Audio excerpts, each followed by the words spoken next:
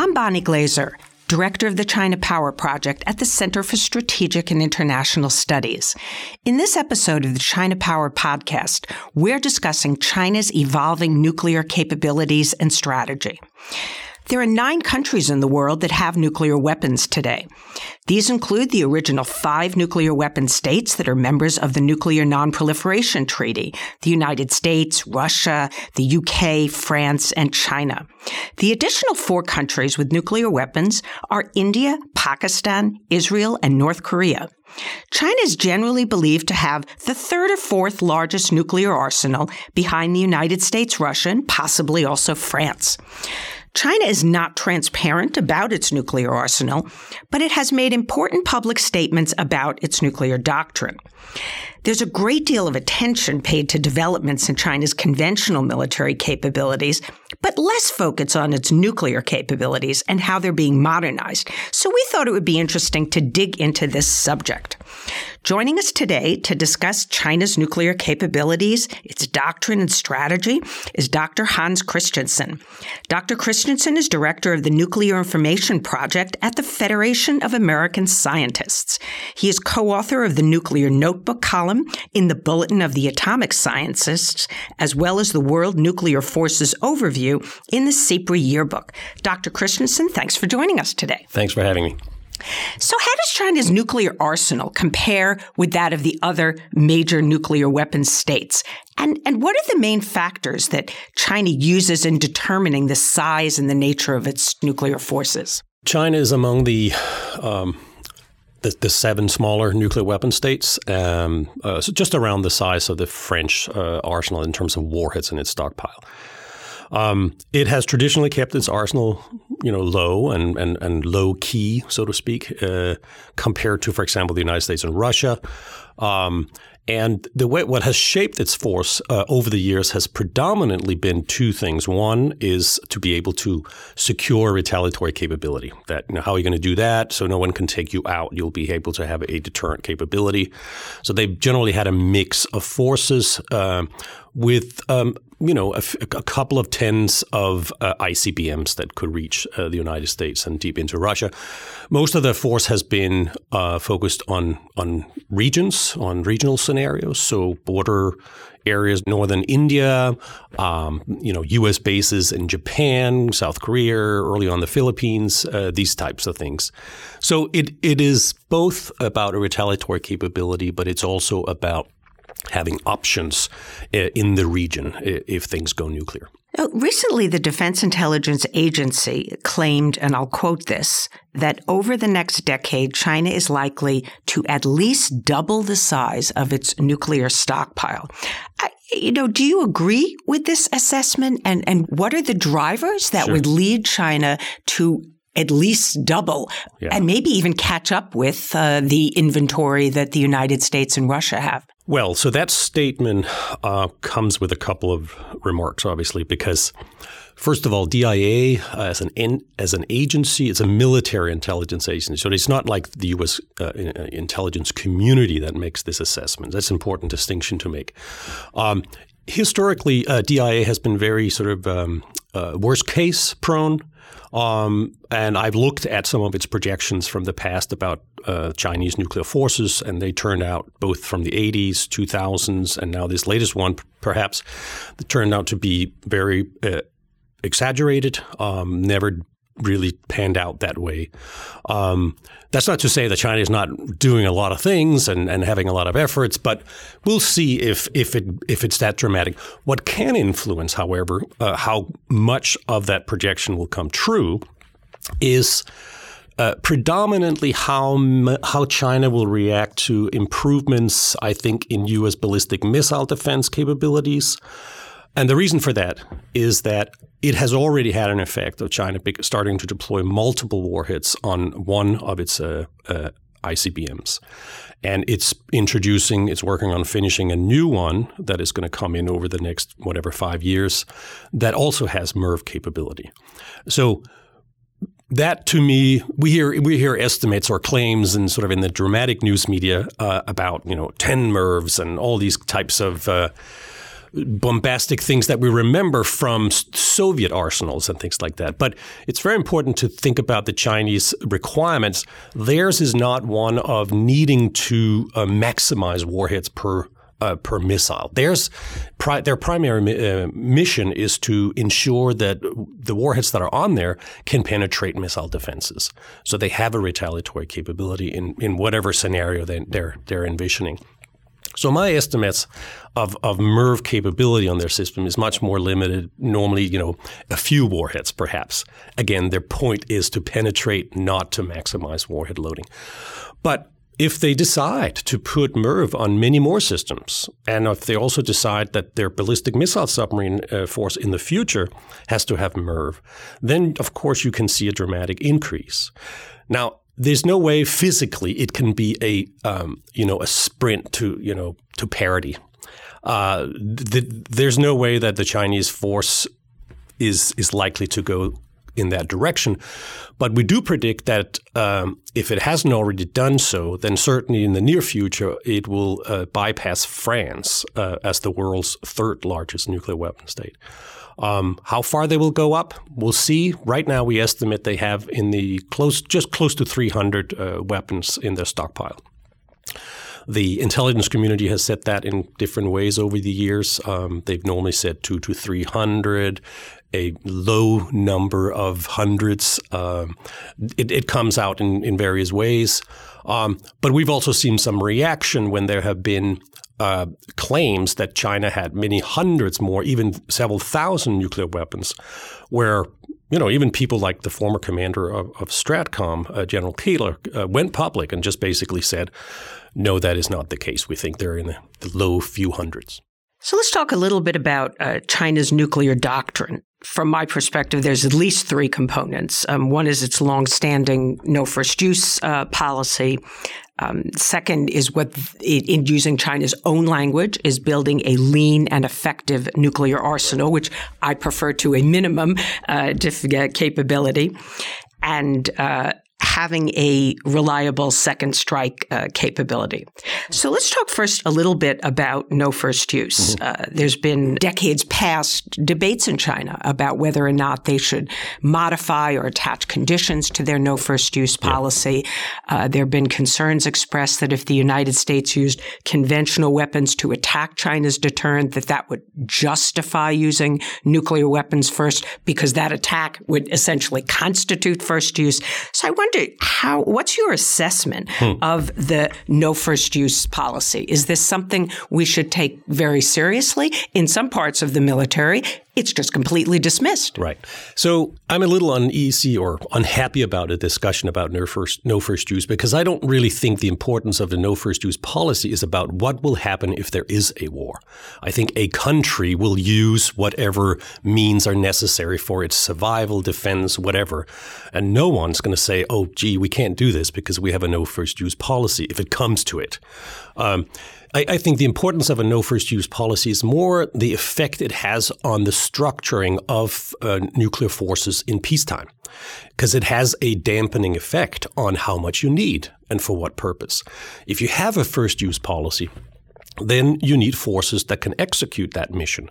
And that could mean launching really fast, obviously.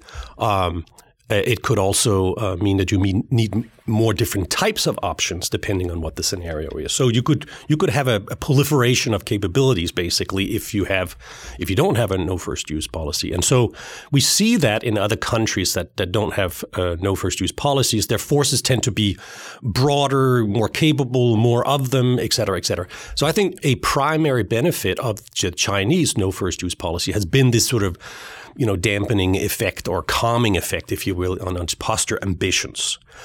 But it's true what you say that, of course, there's an ongoing debate and an old one about what does it really mean and how would you do it.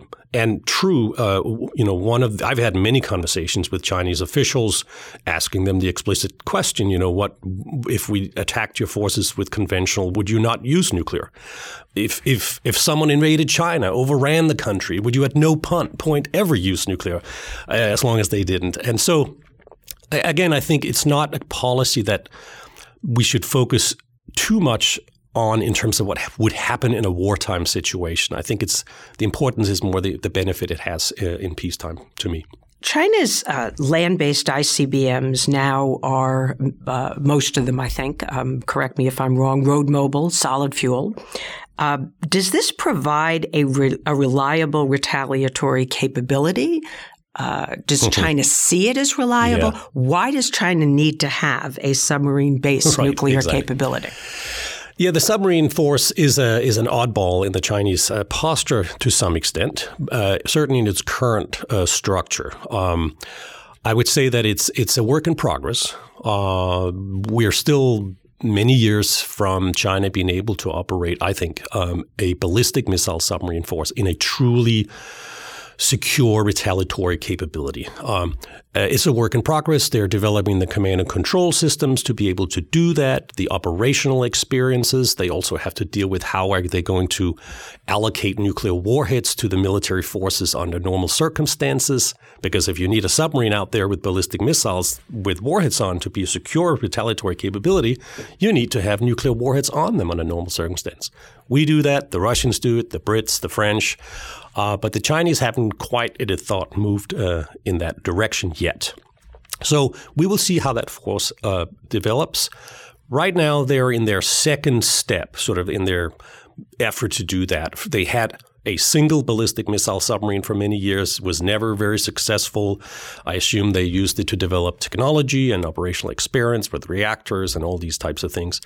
Now they built the force, four that are currently in operation. 2 more are fitting out. So those 6 will become sort of the backbone. And early next decade here, we'll apparently see the first of a follow-on class that will come out. It'll have a longer range ballistic missile than the current one. And one of the things they are trying to address, of course, is for it to be a real retaliatory capability, it has to have the capability to target all of the continental United States from territorial waters in China, or at least waters where it's safe to operate the ballistic missile submarine. Right now, they cannot do that, not with the range on the submarine. So before we get into that, without this sea-based capability, does China have a reliable strike capability just based on its land-based systems? It is thought that it does. And if you look at the priority and the efforts they have put into developing mobile ICBMs, they seem to believe that they have a capability there, but also that it needs to be more responsive. You know, they used to have ICBMs that were basically 20 silos with liquid-fueled missiles that would take a long time to prepare to launch. But also silos are vulnerable, of course, if you know where they are.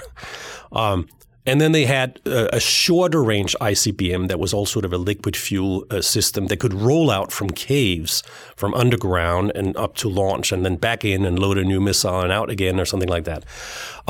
It was a sufficient force for the times, but now they've concluded that it's not, that those forces are too vulnerable, and so they're already well underway, having several types of variations of mobile ICBMs that are that have off-road capability. And the next generation we will see come in has sort of will be their first full capacity road mobile ICBM that'll come on, in an early next decade or something. That's the DF-41. So we'll see what they do with it. So, but the big question, of course, is China is a huge landmass. It has tunnels everywhere. You look at satellite photos, any facility is buried or has some underground facility. China truly believes that it enhances its retaliatory capability to hide these systems underground, roll them out when they need to launch. And also, they're very good at decoys. They're very good at roaming things around that look like ICBM launchers but are not. So they have all that game going on.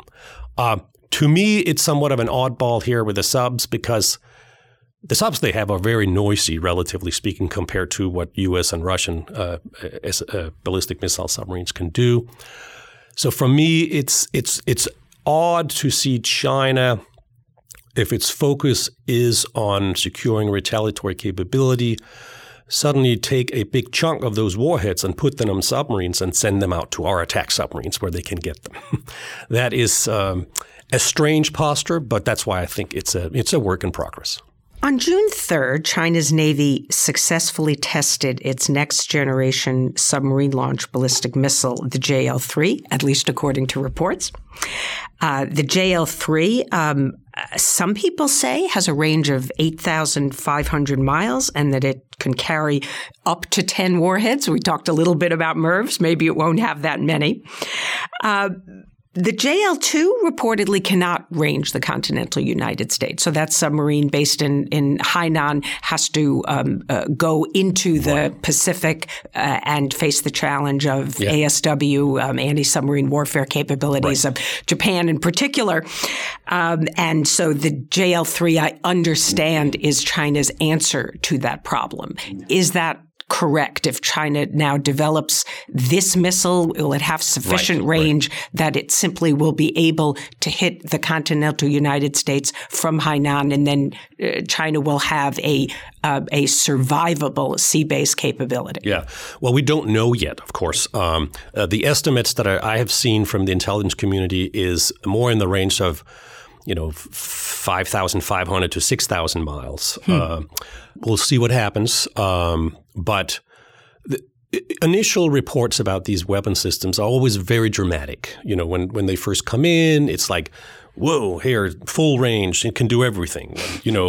10 warheads, because that's what the largest Soviet missiles had. And so there is this sort of dramatic kind of almost race car statistic that pops up every time people start talking about this. In reality, what we're looking at also, you can go in and see several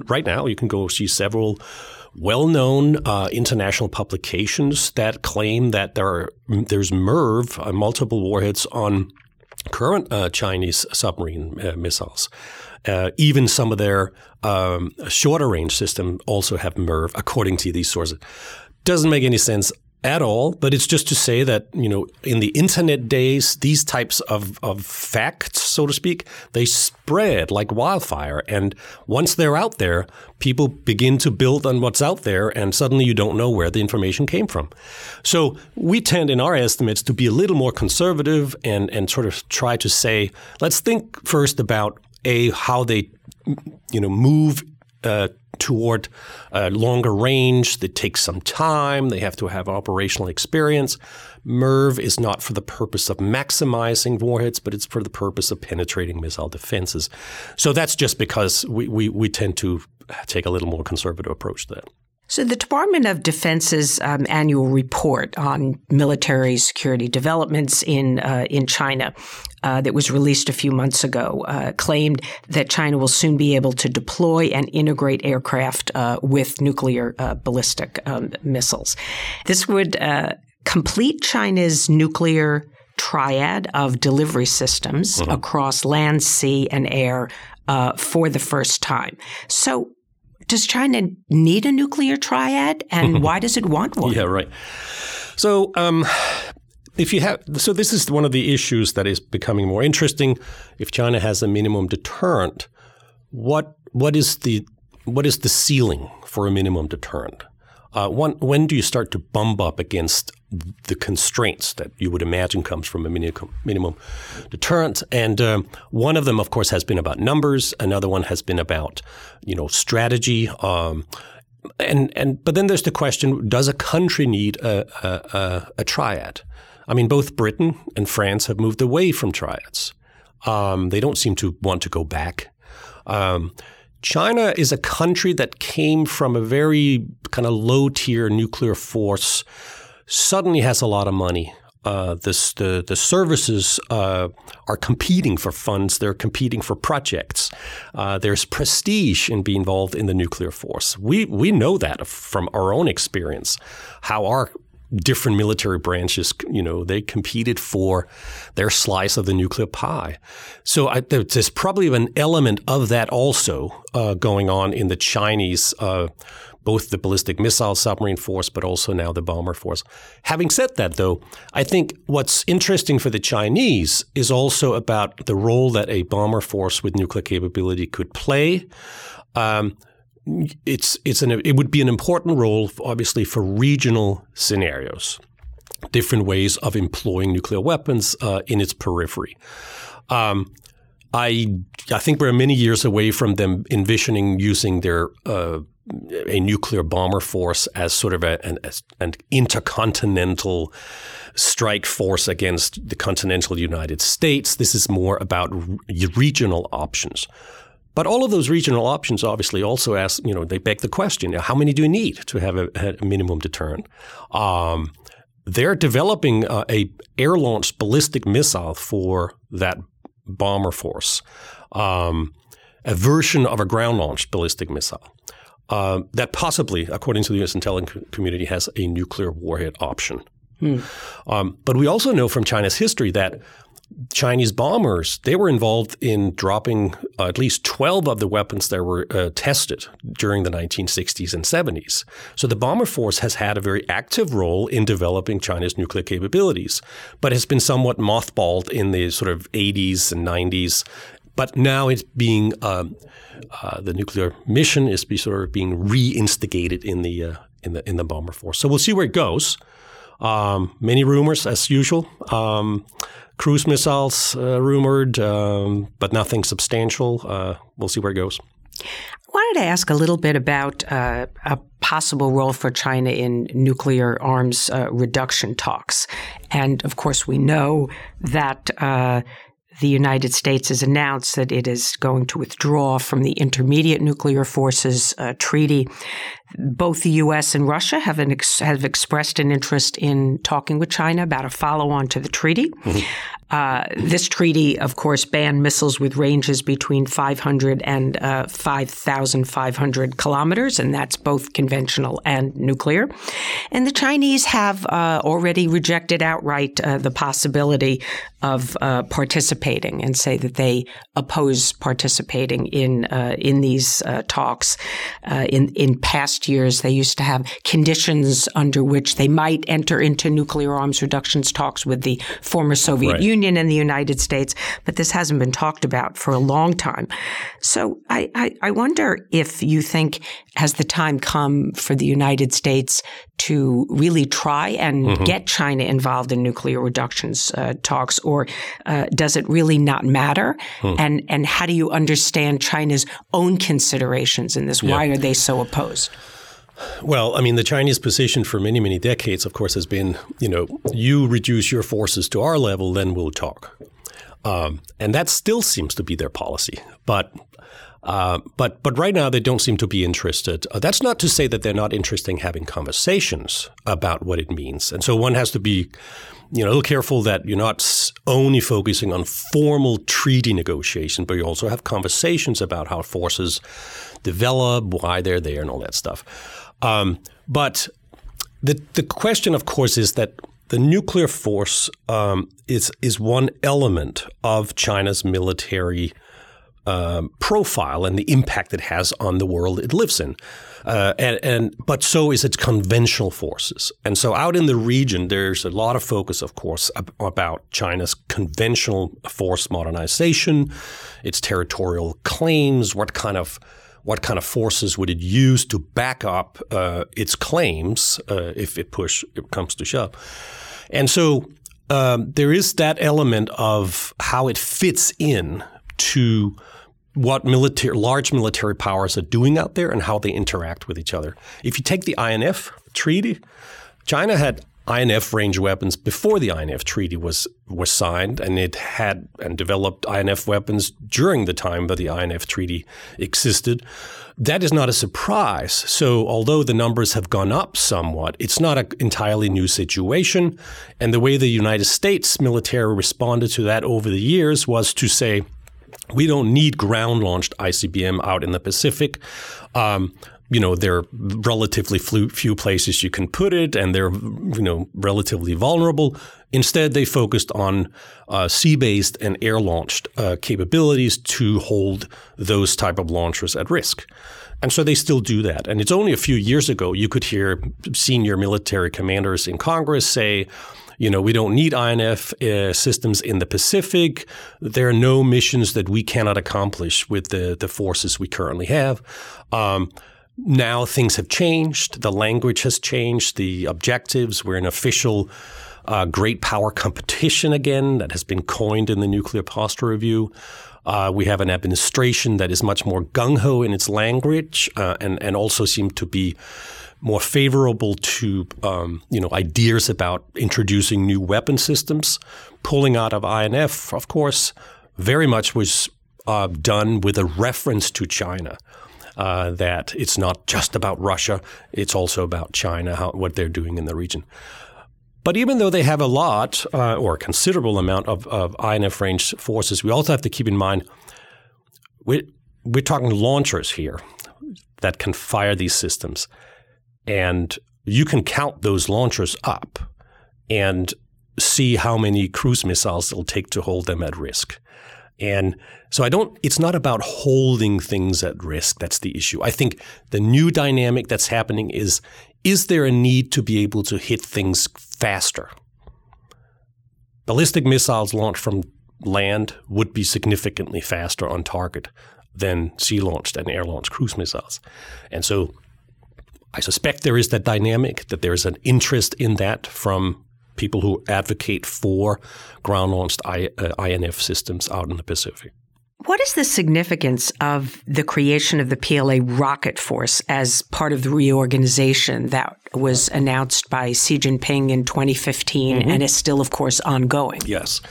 Well, the most significant, I think, was that it elevated the strategic rocket forces to sort of a full service status, so to speak. It had sort of an odd less than the Navy, less than the Air Force status for many, many years. And now it's a full-fledged service that also comes along with sort of beefed up language about how they have to be more effective. We need more types of these systems, so we are more, flexible both in the way we can respond, but also what we can hold at risk, accuracy, regions, whatever. So they're talking about, being able to conduct counterattack strikes, in addition just to retaliatory language, if you will. Counterattack can mean a lot of different things. And again, if it comes in context with the no first use debate, counterattack can be applied to a lot of different things. Right? China, for example, has a policy of not targeting non-nuclear countries with nuclear weapons. Well, so why do you have regional ballistic missiles? Yes, there's Russia and there's India, but South Korea doesn't have nuclear weapons. Japan doesn't have nuclear weapons. But there are U.S. bases out in the region, and so they want to hold at risk U.S. bases with their ballistic missile force. That also gives rise to a new thing, which is very important in the way the strategic rocket force is going to operate, and that is the increased capacity of conventional ballistic missiles. This is a unique feature of the Chinese arsenal, the way they mix nuclear and conventional. This has huge implications for crisis stability, potential for misunderstanding, what is being readied, how we're signaling, all these things. So that is a real issue. So if I were to advise on where would the most important part of a conversation with the Chinese have to be, it would be less about the number of nuclear weapons. It would be more about how they're operated. This mixture between conventional and nuclear is a really dangerous thing in my view. But that's how they see it. They want to use these conventional systems, so they have options below the nuclear threshold.